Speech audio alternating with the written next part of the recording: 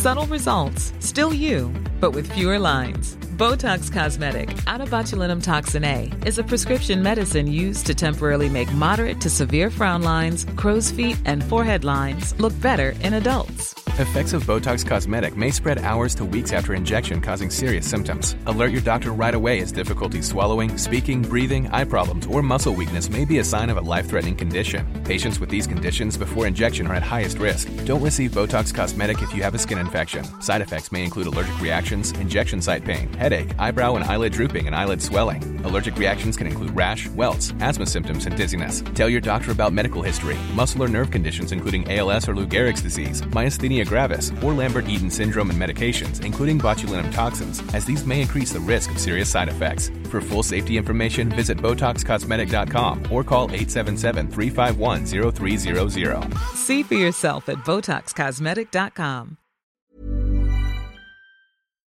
John Stewart, thanks for being on the Gary Hour. Thank you very much for having me. I appreciate it. How you been holding up since you left The Daily Show? How you feeling?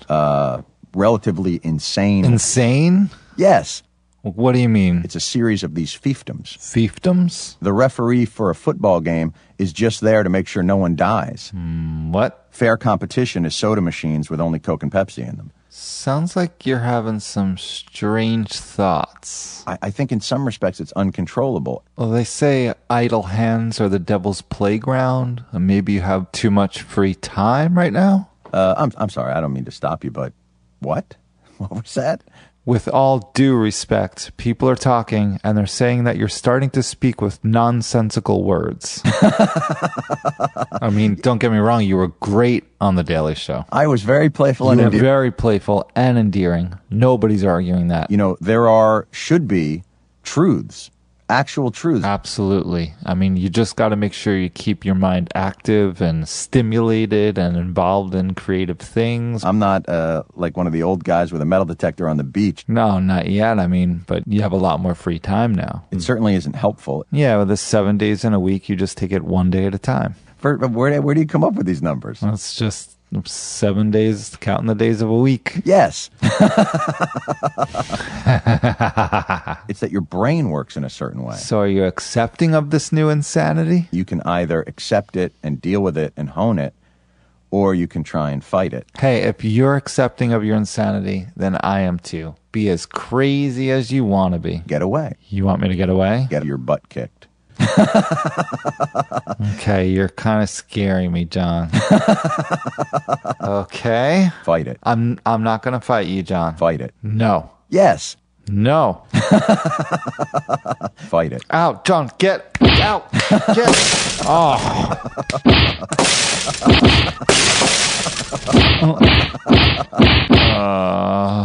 Thank you very much for having me. I appreciate it.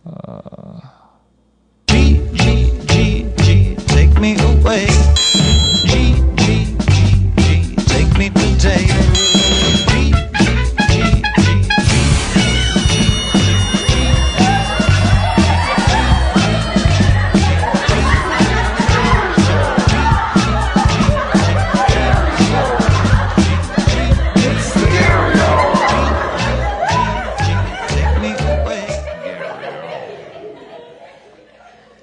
Yeah. Starting to lose count of the episodes. That shouldn't be. It's maybe 5. This is episode 5. That's not that many. Come on, Gary. All right. This one, Dr. Zhana Vrangalova. She's a professor at NYU, and her website is a portal to many interesting writings and projects and stories and all kinds of stuff that you can check out at drzhana.com, DRZHANA.com. It's great to have her here and to talk about all kinds of things about sex and dating and relationships and mating and all that kind of stuff. Got my mind opened a bit that you'll hear, because I admit it when it happened. Been a lot of good feedback on the first episode where we talk about honesty in relationships. I feel like a lot of people listen to that, and the people that know me are being a little bit more honest with me. And I welcome that. though it's kind of unnerving. I do welcome it. All right, enjoy this episode. Yeah. Okay.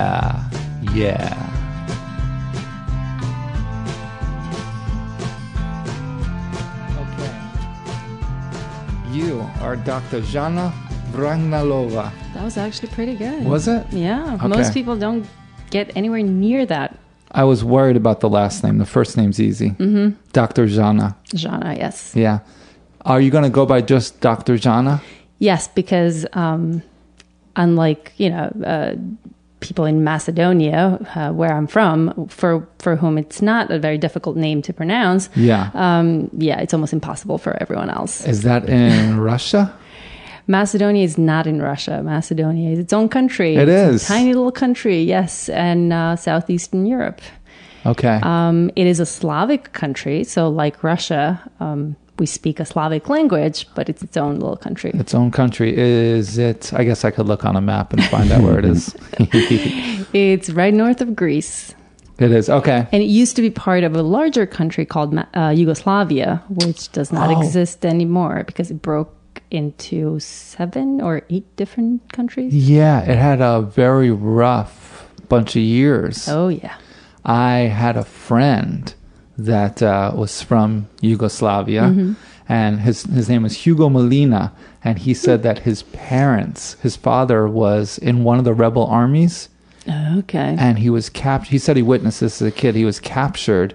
His father was captured by one of the rebel armies and brought to his house and skinned alive in front of him and his family. What? Yeah. You think that is... Goodness. I mean, there were some pretty awful things that happened during the war, so I don't know. Yeah, good thing they split that country up, huh?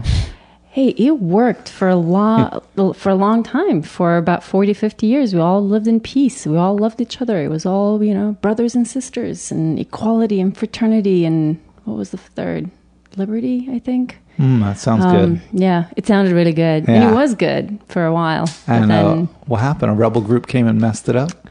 Oh, it's much more complicated than that. The person who I think kept everyone together, who was the charismatic leader of the country, Tito, died. And I guess no one had the charisma to keep it going. It's amazing. Like just a whole country, how it can just fall apart into pieces. Just one person, one little thing happening.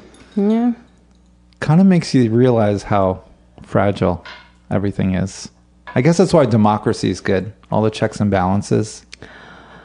I don't know. It has its pros and cons. It sure does. Let's not talk about politics, though. Exactly.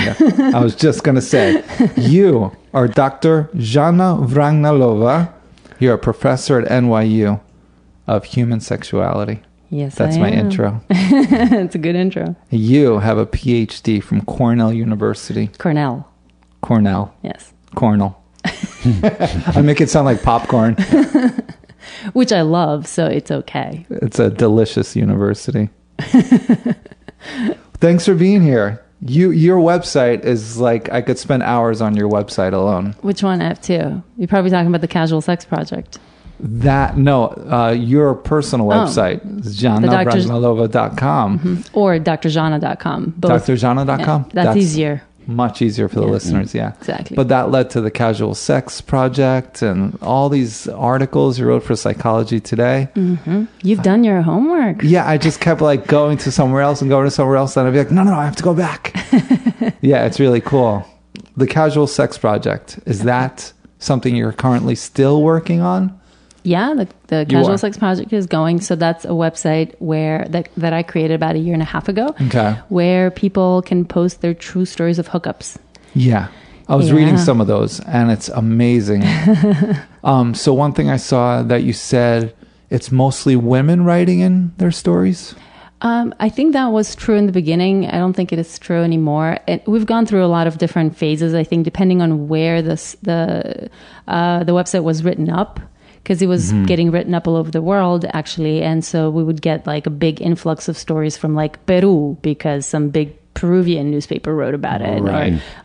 So yeah, it's gone kind of back and forth in different phases. So people are writing in their anonymous stories of just hooking up. Yes, they have to be hookups. They have to be, and hooking up is defined very broadly. So it can be anything from like a one-night stand with the tall, dark stranger you just met, or it can be sex with a long-term fuck buddy or friends with benefits, as long as you're not in a like long-term committed relationship. Right. It includes sex with an ex and that kind of stuff. Yeah, and you're reading all these submissions. I don't read all of them anymore. I have research assistants that administer that because it's just too much work. Yeah. But I read the good ones. The stories need to be approved by Yes. someone? Yeah. So they don't get posted automatically.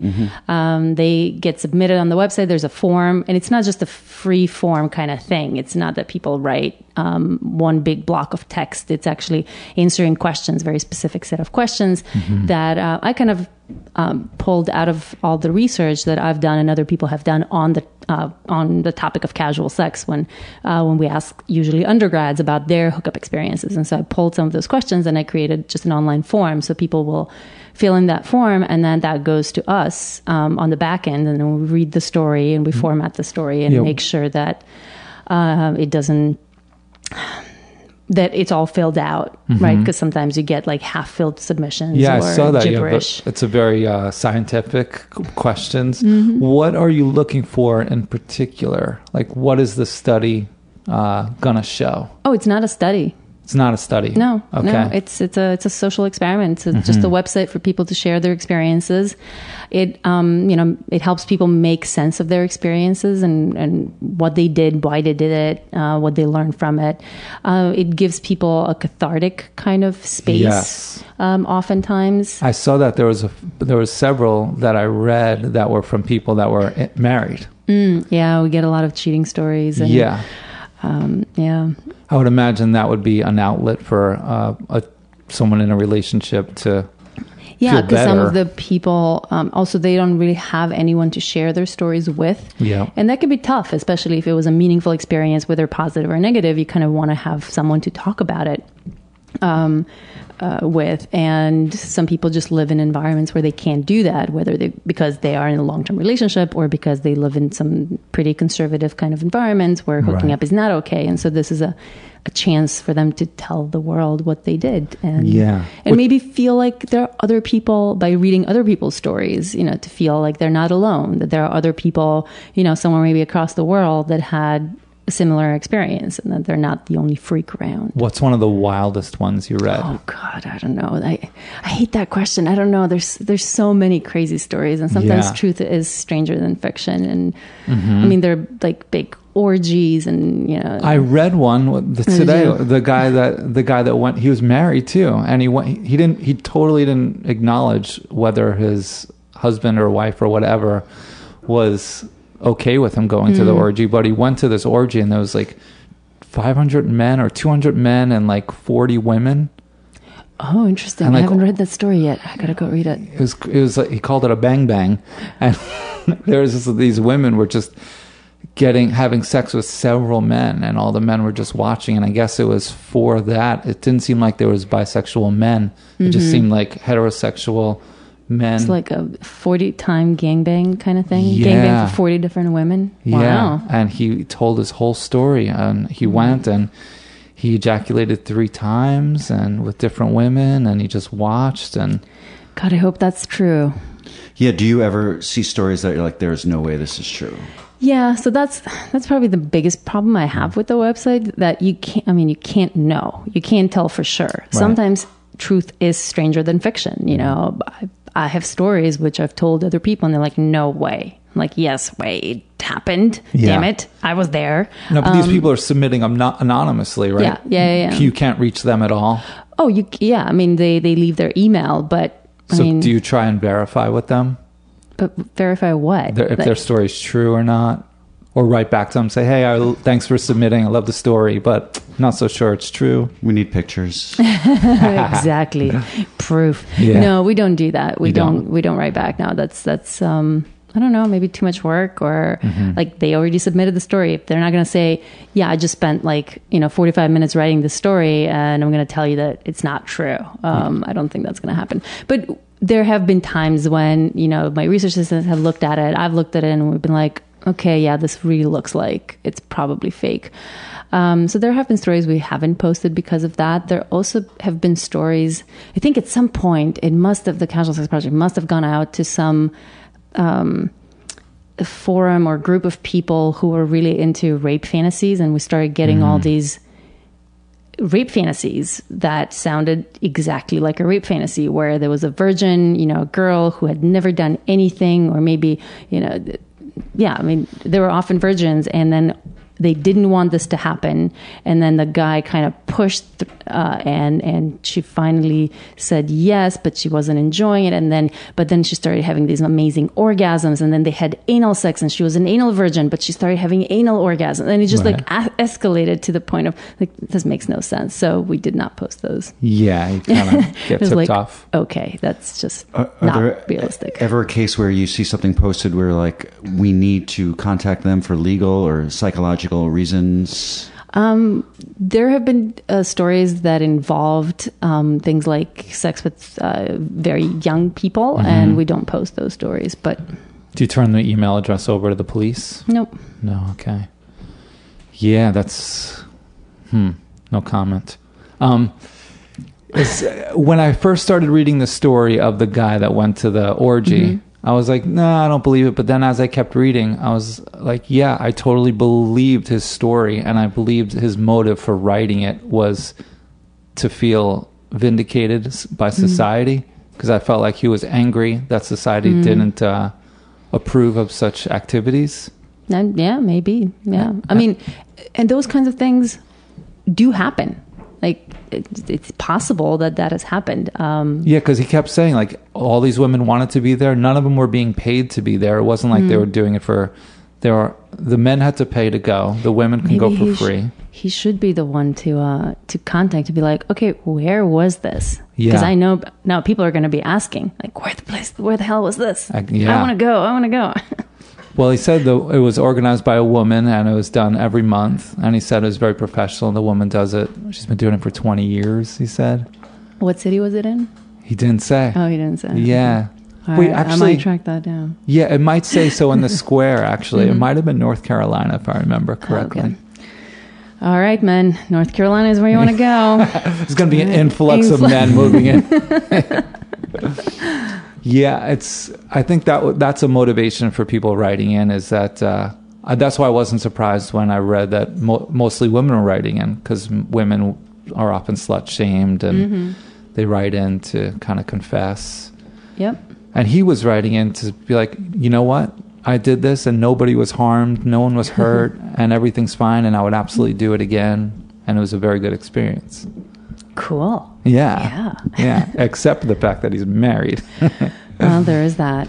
But yeah. He should talk about that with his wife or not. Yes. People that are in monogamous relationships, obviously they shouldn't be going to orgies unless they have approval. What would you say to that guy? What would I say to him? Yeah, if he was telling you he did this face to face, as a psychologist, would you have anything to say to him about the fact that he's married? I mean, people cheat. A lot of people cheat. We know that up to maybe 40, 50, 60% of people will have cheated on a partner at some point in their lives. Maybe not on the current partner, but at some point on one of their long-term partners, they will have cheated.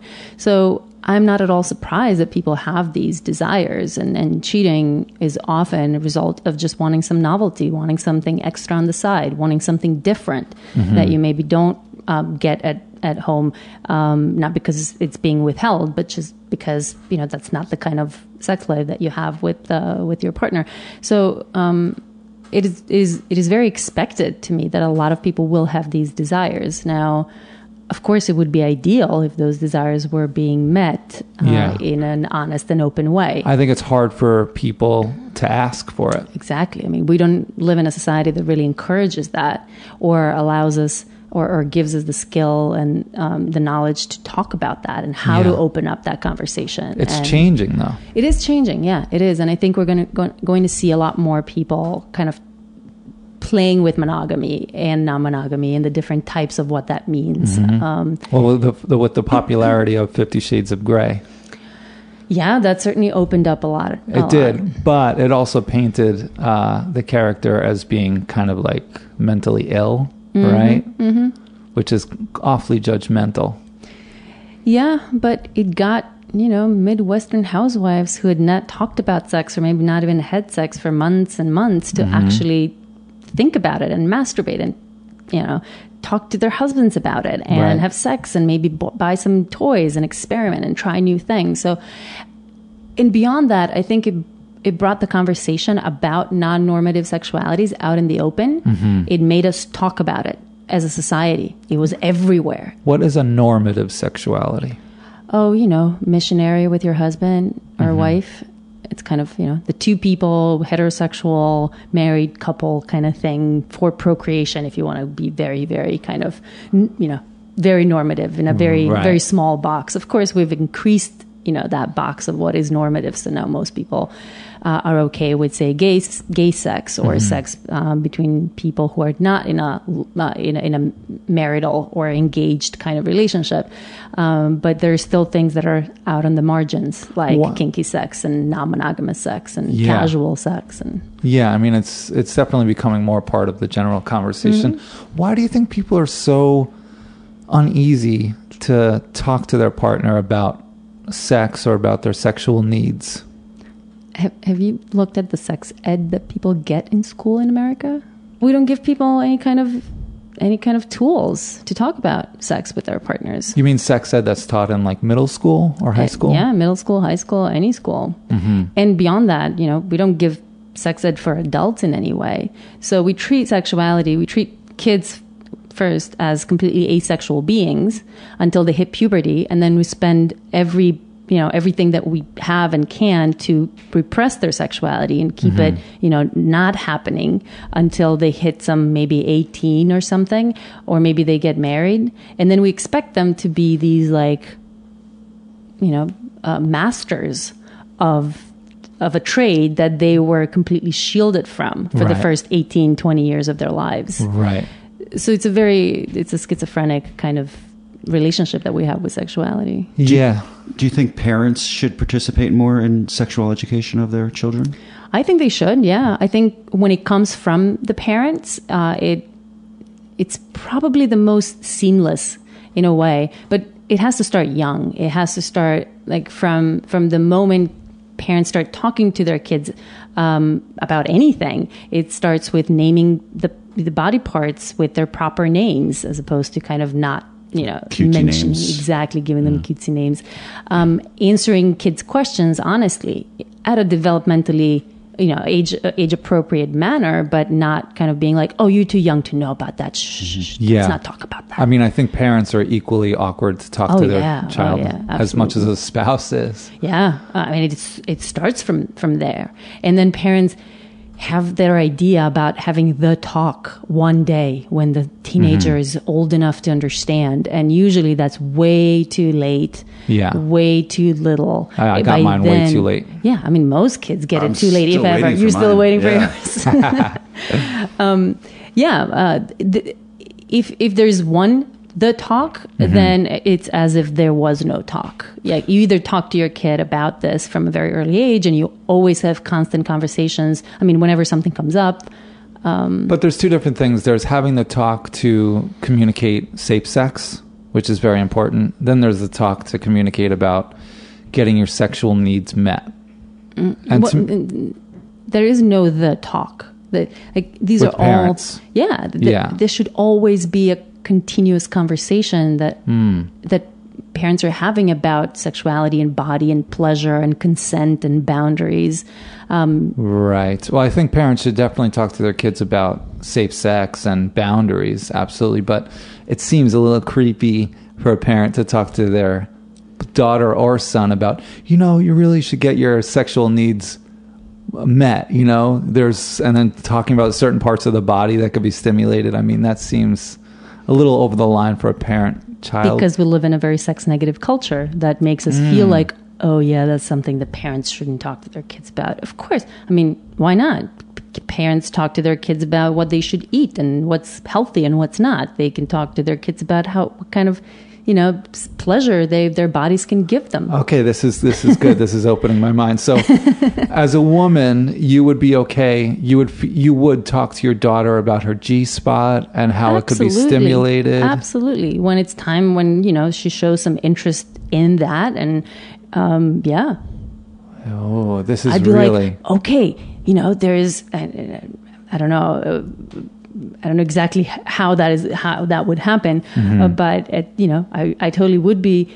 By the way, your body is a source of pleasure and can be a source of pleasure, and you should experiment with it. You should figure out what it does, what body parts feel good when you touch them in certain ways. I'm not going to show you how to touch them, or I'm not going to touch them for you, but I want you to go and explore your body and learn what feels good. And then once you know what feels good, then you can tell your partners how to make you feel good. And you should tell your partners. Don't expect your partners to know what is going. They're not psychic. Don't expect them to be psychic. Tell them what works for you. And would you tell your daughter, like, how far do you go with it? Do you tell your daughter, now listen, tell the next guy you're sleeping with where your G-spot is, and to put 2 fingers up inside your vagina and make the come hither sign? Yeah, of course. I tell my students that. Why wouldn't I tell my own kids? Okay, so you teach that at NYU? Mm-hmm. So you're teaching actual physical sex movements. Well, I'm not showing it to them on like live people, but I'm showing graphs and pictures, and I'm it's like, okay, and this is where the G-spot is, and if you want to get to the G-spot, then you can put 2 fingers in, and it's like 1 or 2 knuckles in, and you can get to it by doing the come hither motion. It's right. I don't see why my daughter shouldn't get that info from me if other 18-year-olds can get that from me. That's a good, right. Where do kids get that from? I mean, I guess this is opening my mind. I guess they should get it from their parents, but then it can get real awkward so quick. But it wouldn't get awkward if you created an environment from a very early age where these things were talked about, when you didn't send them away whenever a sex scene came on TV, when you didn't, hit their hand away or move their hand away when they were touching themselves and you walked in on it. When you had a conversation like, oh, what are you doing? Oh, I don't know. I'm touching here. It feels good. Oh, yeah, it feels good. Yeah, it feels good. Great. Just, make sure you don't do that in public. Enjoy your body otherwise. You create that from a very early age. Some kids will start masturbating at the age of 4, 5, 3 even. And if you can have an honest conversation about that without shame, without guilt, without saying, no, that's bad, don't do it. Yeah. But teaching them when it is appropriate to do that and when it isn't. I guess that could be a good bridge to that. You could talk about safe sex and boundaries, and then you could talk about masturbation, and then you can kind of like eke into that territory of getting your pleasures I'd say you would talk about masturbation way before you talk about boundaries and safe sex, because most kids, the vast majority of kids, in fact, probably all kids, will, as soon as they figure out what their hands can do, that they can move their hands around and they can use them to grasp things and, hold on to things, they're going to touch their genitals because they're going to touch every other part of their body. So their genitals are just one other part, and it's going to feel good. And they're probably going to keep doing it. And so usually what happens is then, mom or dad sees that and they kind of gently move their hands aside and say, yeah, don't do that. Don't do that. They might not be very like, oh my God, it's like you're doing something awful, but they'll send these very subtle cues, or not so subtle cues, that this is not okay. Right. Yeah, I think gently is at best. I'm sure lots of kids just get their hands slapped and get yelled at and told they're going to hell. Right, exactly. Yeah. But even if, so obviously then that, you do that and the kid learns, okay, this is not something that my mom or dad want to see. It's not something that they approve of. So either I'm not going to do that because it's bad, or, well, it's kind of bad, but I can't help myself, so I'm going to do it when they don't look. But I'm certainly not going to talk to them about that. But if mom says, oh, that's great, yeah, keep doing, or she's like unfazed, or, it's like, well, just don't do it in front of people. That's something that people do in private in our world. Then kid learns, oh, okay, so this is something that is cool to do, and I can actually talk to my parents about that. Right. So it'd be important for parents to teach their kids, like, it's okay to touch yourself. Absolutely. It's not, but do it in appropriate places at appropriate times. Yeah. Don't do it in kindergarten in front of everyone else. I think it's also healthy that children know that their parents are sexual beings as well, because most kids are raised to think like, my parents having sex is the most grossest thing in the world. Right. They had sex 2 times to have me and my sibling. Exactly. And it was like just a chore that they had to do. And I don't want to think any further of it. Yeah, and I don't think that's a very healthy way to think about it then, because then you think of sex as something gross. Like, why wouldn't you want your parents to have enjoyable sex lives? You know, sex should be hopefully a good, pleasant, positive experience for people. Yeah. I want my parents to enjoy their bodies and their sex lives, you know. Why do we get so uncomfortable with it as a culture? Because we live in a very sex negative culture. You think From the very beginning, the moment we're born, we don't, we're taught that it's something bad, something that we need to keep sort of on the down low until that moment when we get married, and then we're supposed to be like these wizards of sexual skill and knowledge. Right. Do you feel like you want to change the dialogue in American culture? Sure. Yeah. I mean, I don't know how big my megaphone is to be able to do that, but I certainly that is one of my goals in life. Well, yes. and change takes time too. It doesn't happen overnight. Yeah. It does take time, but I mean, I think we are doing that, and a lot of people are working on changing. It's not just me. There's a lot of people who are advocating more and more for open and honest conversations about sexuality. And the Casual Sex Project is, one way of doing that. Just sort of sharing real experiences and talking about these marginalized kind of ways of having sex. And I think that's one of the paradoxes with casual sex is that it's often different for women than it is for men. Generally speaking, obviously everyone's an individual, but I know with many women, they don't want to just sleep with a stranger. They want to sleep with someone they feel an emotional bond with. Mm-hmm. And with men, I think it's, generally speaking, it's more animalistic. It's just like, ooh, sexy piece of meat, I want to... that kind of thing. It's on average, that is correct. Men are more interested in sex with people they don't know very well than women. But yeah, so there is an average difference. That doesn't mean that all men are interested in casual sex and all women are not. That also doesn't mean that all men are more interested in casual sex than all women. Right. But do you think this is a cultural thing, or do you think it's innate with women? I think it's a mix. I think there are some evolutionary reasons why men would be more interested in, sex without attachment. The whole spreading the seed and all that is to some extent evolutionary beneficial, whereas it's less beneficial for women because, there's only so many kids you can have, even if you had sex with, thousands of men. Right. So I think there is an evolutionary component to that, creating a tendency or predisposition for men to be higher on that than women. But I think society has really latched onto those differences and emphasized them and made them a lot bigger. And we have plenty of evidence to suggest that, the difference in how much women and men want casual sex is much, much bigger in a place like Pakistan than in a place like Sweden. Right. So the more egalitarian a society is, the more power women have, the more social power, but also economic power, the less they depend on men, the more they can express their desires, and the less they feel they're going to be punished for expressing their sexuality, the more likely they are to have these desires and interests. Have you found from your studies that there's a difference where women are more powerful in a society that they do have more casual sex? They certainly have higher interest in casual sex and actually more casual sex. Yeah.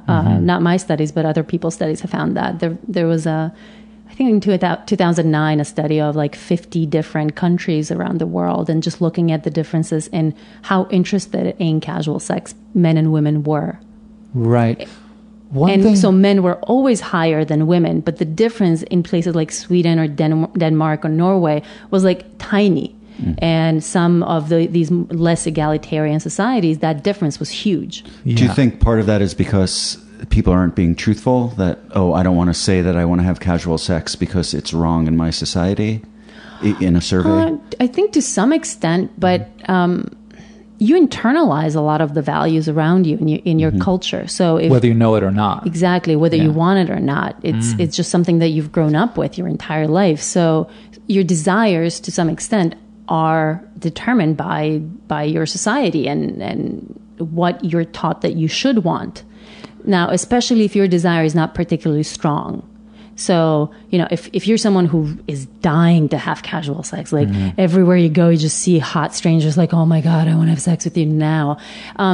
If you on that very far end of that continuum, then probably living in a more conservative society is not going to do much to kill that desire. It might make you feel very shameful and guilty about having it, but you're still going to have it. But if you're somewhere kind of along the middle range of that continuum, if you could take it or leave it, then living in a world that says, oh, no, you don't want this, this is not for you, then probably it's going to make you think that it's not for you and that you don't want it. One thing that's changing in American culture is that with hookups, for men in general, it's very empowering. If a guy brings a girl home, it's very empowering for them. And with women, it's kind of like it's historically been viewed as very shameful. And I think walk of shame versus the stride of pride. Haha, exactly. And I think that's changing with culture, with the show Girls and slut shaming being a thing. And it's an odd form of feminism, right? Yeah, but it can be very empowering for women. And a lot of the stories on the Casual Sex Project, in fact, speak to that. Stories from women where, they had a lot of shame or guilt around their desires or, never thought they could enjoy something like a casual hookup. Be allowed to enjoy it or... Yeah, or they just didn't think that was for them because they grew up in a world that taught them girls don't enjoy, emotionally unattached sex. And then they had this amazing hookup with a partner who was good and, caring and respectful and into them and gave them an amazing orgasm or made them squirt for the first time or whatever it was that, something happened that was really amazing. And they were like, oh my God, it really changed the outlook that I had on who I am and what I can have. And so they do often talk about that being empowering when the hookups were good. When hookups were good. Right. Now, how much of this is connected to like a woman being penetrated? When you're penetrated, that's viewed as an act of submission. The way the penetrator is the conqueror, you're in the power position. But it's really just a play of attitude and perspective. Because I know women where they've said to me, oh, even though I'm being penetrated, I don't feel like I'm in the submissive role. I feel like I'm enveloping them and I'm taking them and it's like they're viewing it as no, I have the power. Yeah, I mean, I don't think there's anything inherently submissive about being penetrated or anything inherently dominant about penetrating. You can play around with that however you want. So yeah, you can totally make that be sort of a DS, domination submission kind of play, or it can be completely neutral in terms of the power dynamic. So how much of that? This is just a pleasurable experience, just like you rubbing my leg or something feels good, and whether you're the rubbed or the rubbee, it doesn't. There's no power dynamic to it. Now, how much of that is innate, attaching a power dynamic to these things? How much of it is innate? How much is primal? How much is societal? I mean,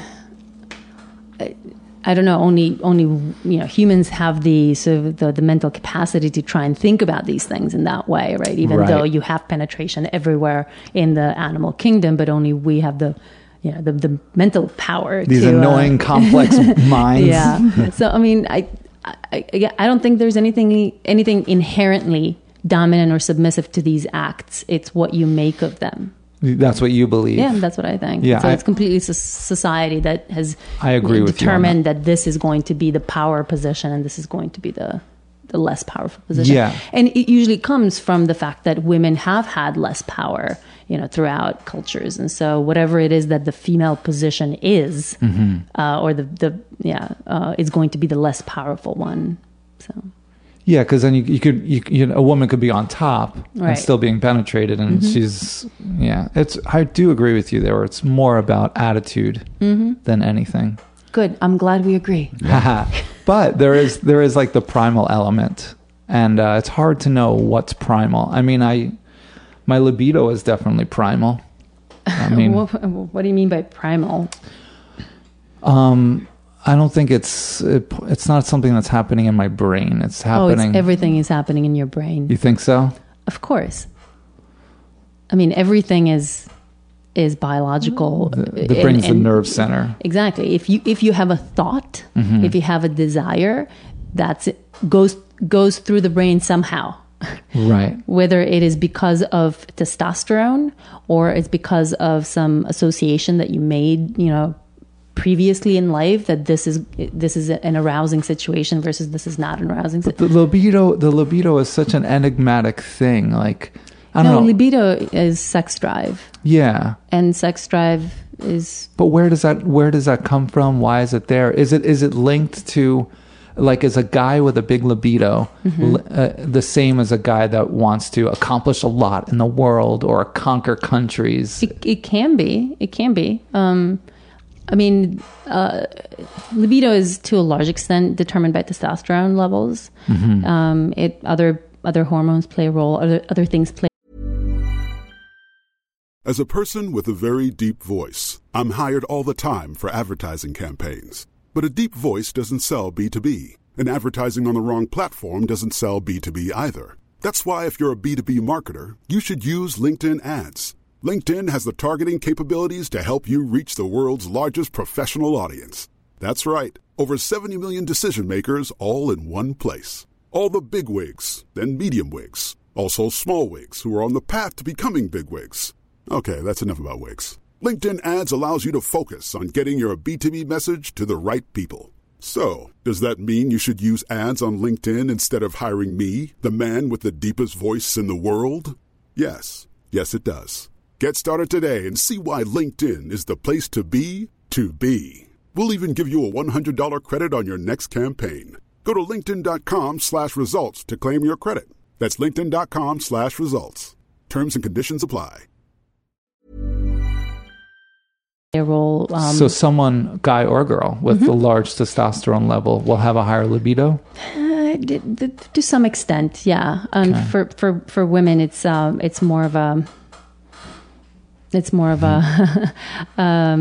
threshold kind of thing,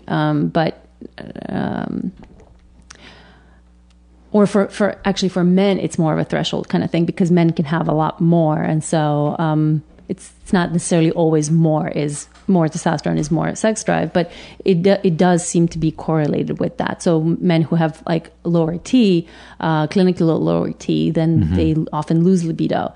T is testosterone? Yeah. Okay. So testosterone is linked to libido? Oh, absolutely. It is, yes. okay. Yeah, we certainly do know that. And is libido linked to, is your sex drive linked to your drive out in the world? I don't know. That's a very broad thing. Drive out to the world, just drive to accomplish things, or drive like productivity, or in any kind of way. Could be destructive productivity too. I don't know if anyone has correlated it with productivity. Like, did Hitler have an enormous sex drive? And I don't know. If he had better sex, maybe he would have just left all the Jews alone. Is that possible? Oh, goodness. I wish it were that simple, but I don't know. I guess we'll never know. Yeah. So, I don't know. That's interesting. So, okay, there's a lot going on in this conversation right now. So what has been the most surprising thing for you in your studies with the Casual Sex Project?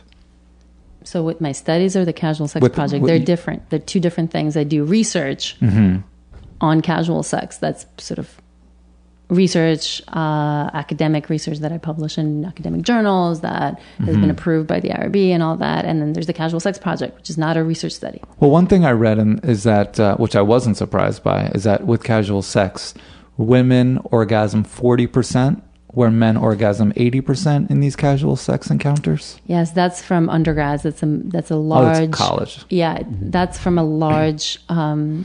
like 20,000 people sample of college students throughout the U.S. Not a representative sample, but from like 20 different colleges, and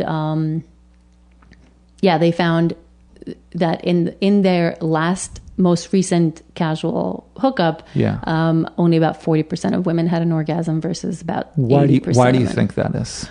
Oh goodness, so many different reasons. Well, women are a bit less likely to have an orgasm, period, than men. So even in romantic encounters, there's an orgasm gap. Maybe it's all because they're just college kids. Well, they don't know what they're doing. Well, certainly. But so, when they asked them about their most recent romantic encounter, men were again more likely to have come. Like about, I think, 90 or 80 something, or 90% maybe of men had an orgasm, and about 70% of the women, or something. So it like was that. higher when they were. So it was higher, yes, absolutely. So women are much more likely to have an orgasm in a romantic encounter. And when they looked at the kinds of hookups, so the more times a woman had sex with that person prior to that particular hookup, the more likely she was to come. So in a first time hookup, I think the chances were only about 10 or 15% of the women had an orgasm the first time they had sex with someone. And then, do you think alcohol has to play in that as well? Alcohol probably has a role to play. I think there are a couple of main culprits. One is the expectation that women and men have that that often in hookups it's not, and just in general, that an orgasm is not as important to women than it is for men. So often women won't advocate for their own orgasms, right? And especially in hookups. Second, it does take a little more knowledge and skill and time for a lot of women to have an orgasm. And they can't quite have it in that kind of first time when you don't know each other's bodies. And if they're sore, if there's not enough lubrication, they might just want it to end already. Yeah, but what happens is, men often don't care about women's pleasure when it comes to hookups. They're kind of selfish, and the women aren't selfish. So the women are trying to please the men, and the men are trying to please themselves, and no one seems to try to please the women. Right. Also, women, I don't know. So it's general rule for men is that if you're hooking up, you should make sure that the woman comes first. Yeah, I mean, I think we need to teach men to be more giving and more caring, even if it's a 5-minute quickie in the bathroom with someone you're never going to see again. Give as much as you can in that moment, because it's going to make it a much better experience for everyone involved. And women need to be more demanding. Women also often don't know their bodies. They don't know what feels good. Right. And we certainly don't teach them to be assertive enough to tell men what feels good. So oftentimes I have guys come to me and be like, so I want to please them. I ask, what do you like? What do you want me to do? And they say, oh, I like everything. Yeah. Or, I don't know. Oh yeah, whatever you're doing is good. I think it has to be more strategic of a question. Yes. Do you how's this? Exactly. How's that? Yeah. So that question is too broad. Basically, just asking what do you like is not good enough. Because you're really just putting the responsibility onto them. Right. Yeah. So what a good friend and colleague and business partner of mine does, Kenneth Play, is he gives them a tasting menu. He'll say, okay, which of these 3 things, he'll do different things, to them and be like, okay, which one of these did you like the most? Or if they're before, if they're still in the negotiation phase and haven't actually started playing, he'll tell them, these are your 3 options. What would you like? Right. That's it. I think also it seems to me that for men, it's all about the orgasm. If he doesn't ejaculate, it's like sex didn't happen, or it's a negative experience, where a woman might see the whole experience as sex. So even if the whole thing was positive, but she didn't have an orgasm, it's still sex and it was still positive. Yeah, for sure. So even though only 40% of women in that study had an orgasm in the most recent hookup, the vast majority of them enjoyed it. They said about, I think, 80% of so said that they enjoyed it either very much or at least somewhat. Yeah. So it was still a pleasurable experience, but they were much more likely to say that they enjoyed it if they also had an orgasm, which is not surprising. So it's not about the end goal. Right, but that's a nice cherry on the top. So I think we should all strive to do that. And what we do know from other studies is that the kinds of sexual acts happen during a hookup or during an encounter in general, the more likely a woman is to come. So not just intercourse, but there's intercourse, and if there's oral sex, and there's genital stimulation, and if she is providing genital stimulation to herself, and all of those things, if all of those things are happening, she's so much more likely to have an orgasm than if just one of those things is happening. Right. I read that women are more prone to orgasm with oral sex, with kissing, tongue kissing in particular. Yes. So most women don't come from intercourse. About 70% of women don't come on a regular basis just from intercourse. They need some sort of clitoral stimulation. And so that's another thing that we need to teach men that they most of the time have no idea about. So, about the clit. Get really good with your fingers and your mouth. And I think that's an ego thing too. If I don't make her come with my manhood, then it's hardly worth it. I think a lot of men think that way. That's such a harmful kind of cognition to have for men, because most women will not have an orgasm with just your manhood. It's just not going to happen. Especially, there are certain positions that if that the clit can, rubs against the male body, and so it makes it more likely that she would have an orgasm that way. But most of the time, that's not going to happen. At least not on a regular basis. And so you're going to be very, very disappointed again and again and again and again. Yeah. Where you could feel like you're, the master of the universe if you learn how to give her orgasms with your hands and mouth. And she comes back and wants more, and then sends all her friends to you because you gave her all those amazing orgasms, and she wants to share it with all her friends. I think it's really important to not ask open-ended, what do you like? Try a bunch of things, because everyone's different. Everyone's body is unique, and everyone likes different things. And putting the responsibility on the other person is not... And encourage feedback. Say, I really like when I I can hear you moan, or I like you to tell me that this feels good if it feels good. Right. And I want you to tell me if it doesn't feel good. So kind of encourage constant feedback. Women are not taught to provide that kind of feedback. They don't want to hurt the guy's ego because he's supposed to know exactly what he's doing. Right. Yet, how is he supposed to know what to do, especially if this is the first time they ever have sex with that particular body, and they don't know what makes that body work. I think the reason why the gap in that orgasm is so large in hookups is both men not caring enough, also not being very good lovers, thinking that their penis is supposed to do all the work, especially if it's big. Then oh my God, that's all I need is just present big penis, and it will magically make women come, right? And then it's women's fault for not demanding, not asking. I always tell women who come to me, is like, if he didn't try, don't go back. Don't reward bad behavior. If he didn't even try to give you an orgasm, then that's it. He never gets to see you again. Well, don't let them out until they given you an orgasm, or kick them out if they're being douchebags and don't want to even put an effort into it. Yeah, well, that goes into the societal thing of women wanting to please and not make conflict in any situation. Right. What do you make of that stat that women are having better sex in romantic situations? Well, in romantic situations, there's a lot more investment on the part of the men to begin with, right? Emotionally? Well, investment in pleasing that woman. Physically. Physically and emotionally, sexually, in any way, because they love that person. They want to be with that person, so they care about their well-being. Whereas in, a one-night stand, it's like they don't care as much because they might never see again. And men will say that. And in research studies, they'll say, of course I want to make my girlfriend come, but that one night stand hookup thing, I don't give a fuck. That's, it's her deal. There's that old saying, men use love to get sex, and women use sex to get love. Have you heard that? Of course. It's such a awful, disgusting stereotype, but yeah. Yeah, it's a stereotype. it's a thing. Now, how much of that is true? Because I do know women that they're not interested in one-night stands, or at least they've told me they're not interested in one-night stands. They have to feel an emotional connection to want to have sex.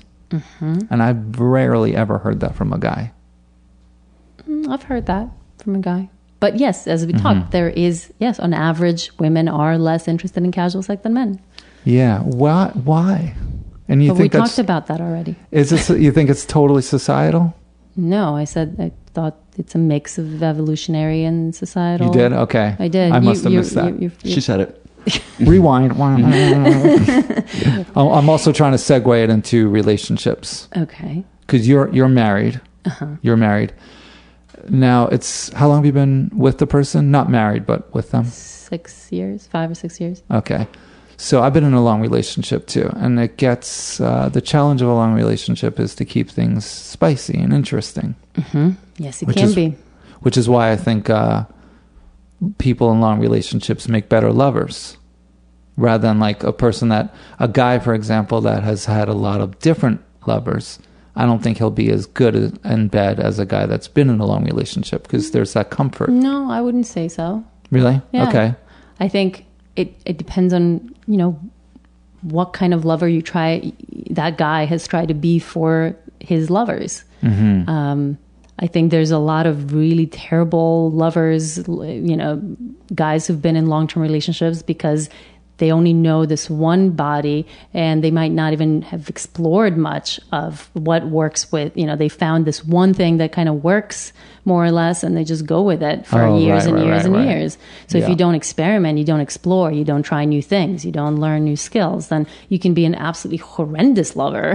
But you're good for that one person. You might be good or decent enough for that person, but give them a new person and they don't know what to do. On the other hand, if you are the kind of person who will actually put in the time and effort to try to please every single partner that you've had, then you probably know a shit ton about how to please different types of women. And if you are one of those guys who knows how to get feedback and knows how to encourage, how to create safe space, positive space for women to feel like they can be as slutty as they want to be, and they can tell him, what they want, then you've learned a lot.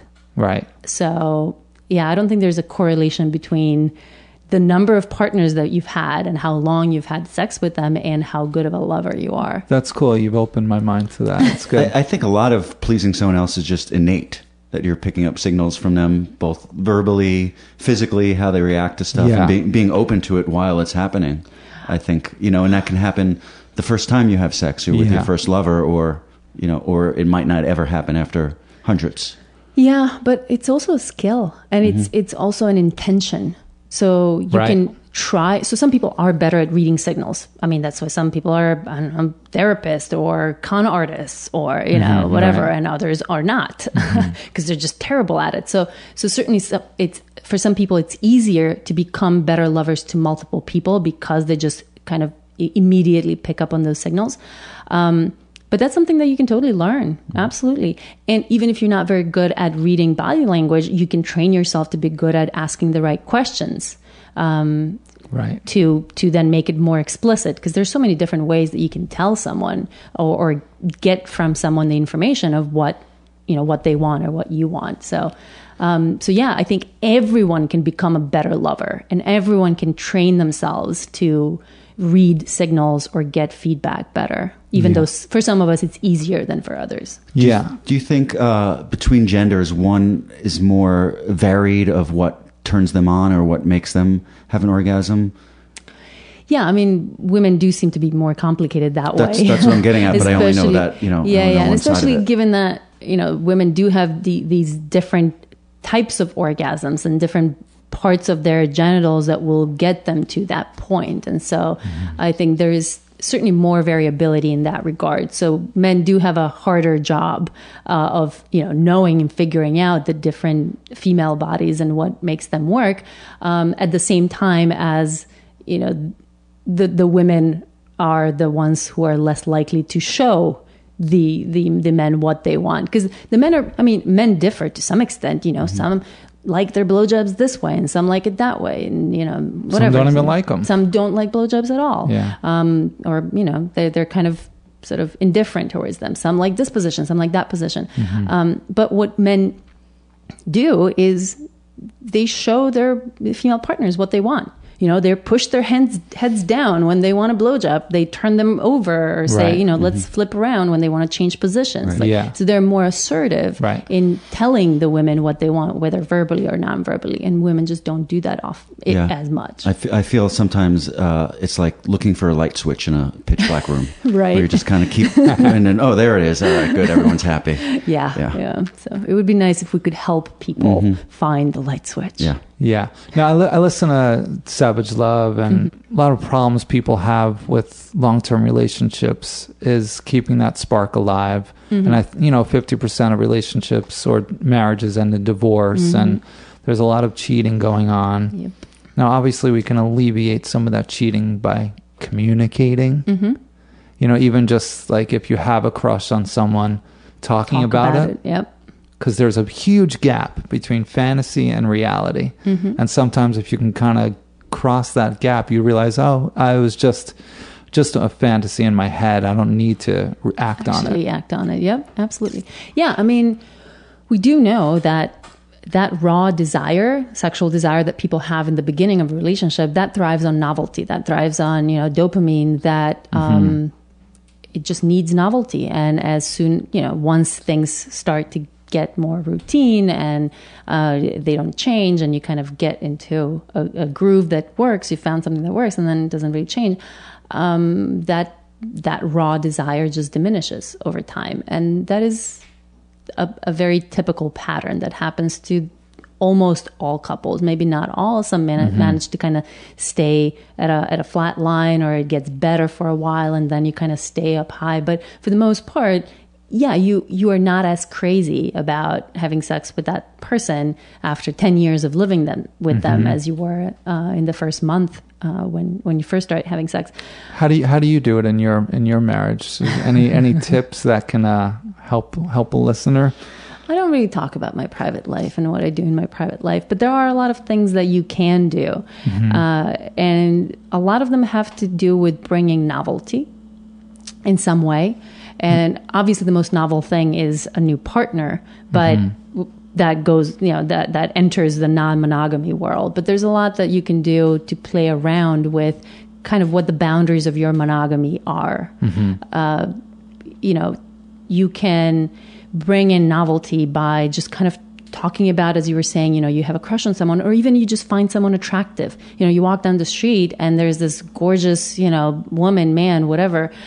Share that with your partner and, create a relationship where it's okay to share. It's okay to acknowledge that other people are attractive and that you still have have fantasies and desires about other people. Right. I've said this before, and I love this idea of, so what I love about relationships is that in a relationship, there's no rules. You create your own. You design your own. Absolutely. It's the only thing. It's the only place in our life where we can make our own rules for it. Everything else we do, there's rules that we have to abide by, but not in a relationship.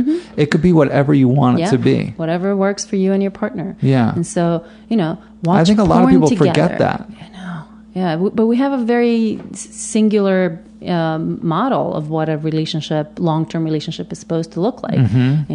It's two people, and we don't, once you fall in love, if you really love someone, then you don't ever desire anyone else. And that's crazy. I mean, that's so unrealistic for the vast majority of people. I'm sure there are some people out there who fell in love and they have never ever even thought about someone else.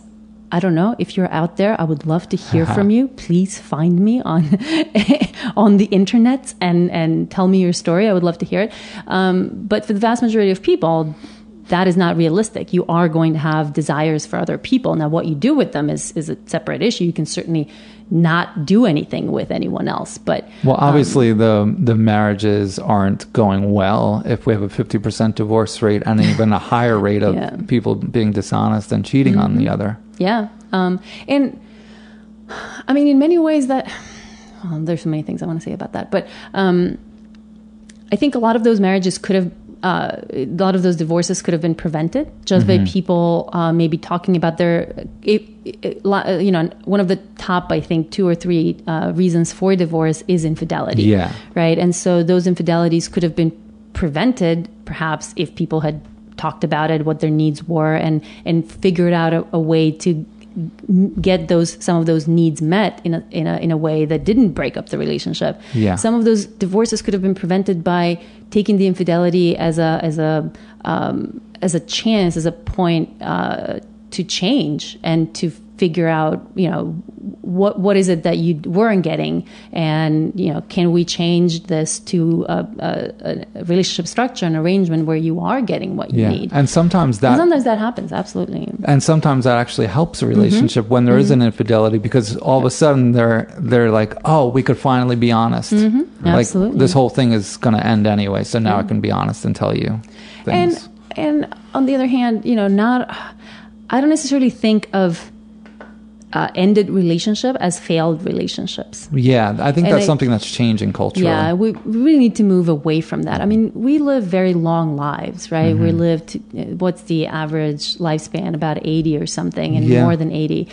That's a very long life. If you started dating someone when you were like 20, I mean, being together with someone for 60 years and being on the same page about how you want to live your life, for 60 years, that's not very easy. We have very busy lives. We do different things. We travel. We change careers. We, decide, we don't want to live here anymore. We want to move elsewhere. And so it's very likely that our desires about how we want to live our lives are going to diverge at some point. But if it was a good relationship, if I enjoyed those 20 years that I spent with this person, and then at some point we decided that, okay, we're not enjoying each other's company anymore and we're going to move on, I don't think that's a bad thing. I don't think that's a failed relationship. Yeah, no, and I think that's changing culturally. People are even breaking up and staying in touch. Staying friends, yeah. That's a maturation that's happening. Yeah, it's a good thing it's happening, yeah. Do you know, is polyamory on the rise? Well, it's hard to say. It's definitely being talked about a lot more in the media. Yeah. And some new studies that are coming out that have surveyed people about their interests or openness to that are showing that more and more people at least considering that as a possibility. I think it's still too early to tell how many people are actually going to adopt that, but at least it's becoming more possible, or people are becoming more aware of that and at least thinking about it. And I think that's a good thing, just having people think about that. Because I don't think non-monogamy is for everyone. Right. Some people just don't have the need. Some people don't want to deal with the complexity that it brings. Some people are too jealous or sort of emotionally insecure when they're in a relationship, and you do need at least some level of, of being able to manage jealousy in a sort of productive kind of way, that it doesn't destroy you or doesn't make it not worth it too hard to deal with for the benefits that you're getting. You know the term monogamish? Of course, yeah. Right, of course you do. I don't know if Dan Savage coined that term or what, but he did. He did, okay. So that's definitely something that is probably on the rise, because it ties into the other things we're talking about. Yeah, and those are some things that's what I was saying, kind of pushing what the boundaries of monogamy really are for you and your partner in a relationship. I don't think, the vast majority of people are going to go and have, multiple long-term relationships probably anytime soon, like the poly scene, or they're going to be having, orgies every week with their partner, although nothing wrong with that if that's your thing, by all means. But I think more and more people are just going to kind of start acknowledging, desires for other people, and not being freaked out if their partner watches porn, for example, or maybe they'll go watch porn together. And I highly encourage couples to watch porn together. Some people consider if their partner's watching porn that it's like a form of cheating, and it may be, and that's, if that's how you perceive it, then you should talk about that with your partner, and then those are your limits. That's how you're defining monogamy. And it's important that you're on the same page with your partner about how you define monogamy. Right. Well, there's also the problem of, if you do have a monogamish relationship, there's that problem like we were talking about before, where women tend to become more emotionally attached. Well, what's your definition of monogamish? Having another partner. See, but that's not monogamish. That's not monogamous. Right. Well, in a relationship, if you have another partner, that's non-monogamy then. Right. That's sexual non-monogamy. Right. So the problem of doing that...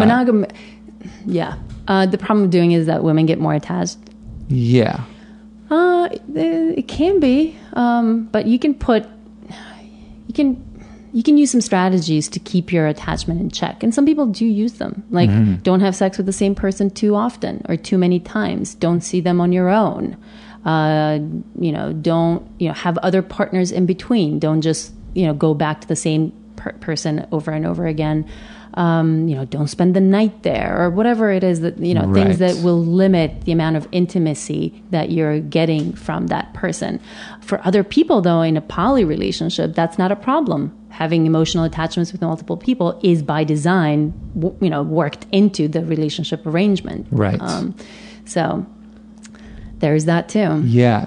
Have you studied much of that? Because that seems like it would be pretty complicated. Yes, it is very complicated. I'm collecting data right now on people who go to sex parties. Okay. So that kind of overlaps with obviously non-monogamy and non-monogamy arrangements and that kind of stuff. But it can be pretty fascinating. But again, that inviting that third person into your relationship is a step that many people think it's one step too far, right? They don't want to go there because that, arouses jealousy, the potential for emotional attachment with someone else and ending the relationship. There are so many steps in between you can't even watch porn, because that means you're cheating on me. So, or you can't even maybe masturbate if I'm not around. Like, you can't touch your penis without, That's crazy controlling. But for some people, maybe that's their definition of monogamy, and they better find someone who is okay with that. Yeah. But if that is one extreme of what monogamy is, there's so many, little kind of steps in between that end of the spectrum and the actually even having sex with someone else. So, think about, you can go to a sex party and not do anything. Just watch.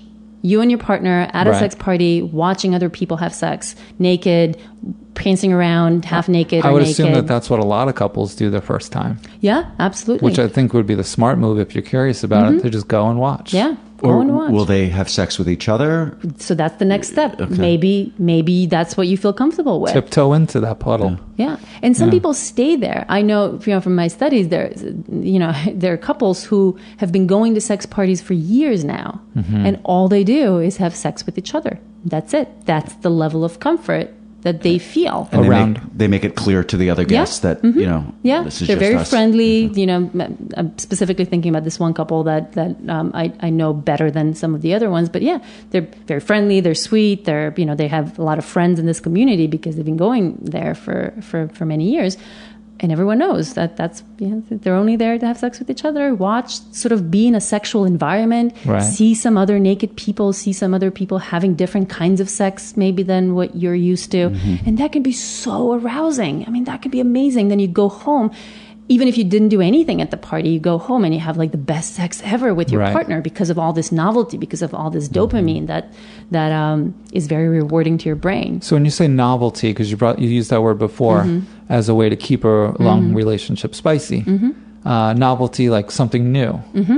Yeah. Something new. And as I said, the most novel thing is a new partner, but there are other novel things like, role play or, bring in new toys, go to different places and have sex, in different locations, try different things, try getting kinky, whatever it is. There's a good example. Esther Perel talks about this in her book, Mating in Captivity, which is probably one of my favorite books ever. Where she's a therapist, a sex therapist, and she had a couple where they ended up, to kind of bring in this novelty, they pretended that the wife was a hooker, was a prostitute. They would get paid. She put a wig on and kind of act out as if she was there to provide a service, and she would get paid at the end, and like that. And that made it really hot because it kind of fucked with the I know someone experience. with that fetish. Oh, do you? Yeah, and he asks his girlfriends to do that. Yeah. So, there's so many different ways to bring in novelty. It's just your brain needs new stimuli. Right. But to something like that, you also got to commit to it. You know, like I would imagine a lot of people, especially with their long-term partner, when they know them so intimately, they would just start to laugh at that. Like, oh, you're not a cop. Well, of course. I mean, if you're going to role play, you're going to have to role play. Yeah. You know, you can't start laughing in the middle. No, you can't. And you know, sometimes maybe you can, and then you go back in your role. And are there like acting lessons for role playing in couples? I mean, that seems like a good niche. You could, you know, be like, it's not a very convincing prostitute there. Let's take it again. Yeah, I mean, there's certainly role playing workshops and stuff. A lot of and that's one way. You know, we're talking about education, sex ed, and there is sex ed for adults. Most large cities, especially in the U.S., will have some sort of workshops for adults, and that's another way that I would highly suggest to couples who don't want to necessarily open up, but want to do something new and spice things up and keep things fresh. You know, go to a workshop. Usually where would they find these workshops? The sex stores will typically have them. So places like Babeland, Pleasure Chest in New York City, right. Shag Brooklyn, Please Brooklyn. It's a new one that just opened in Brooklyn. So you can Google sex workshops in your city. Yes, sex ed workshops in your city. And,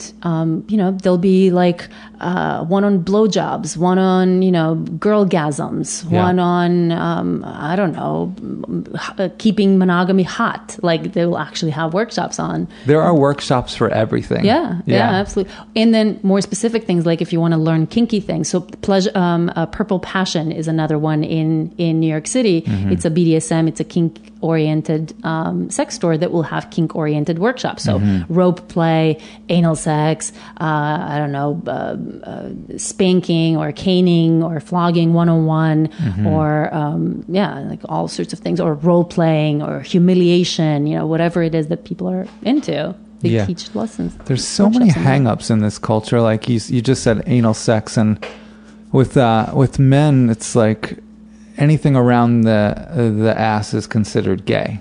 Oh, that's so sad. So sad. They're missing out on so much potential pleasure. But that's true. Yeah, absolutely. And the health benefits as well. And some health benefits of prostate stimulation. Yeah.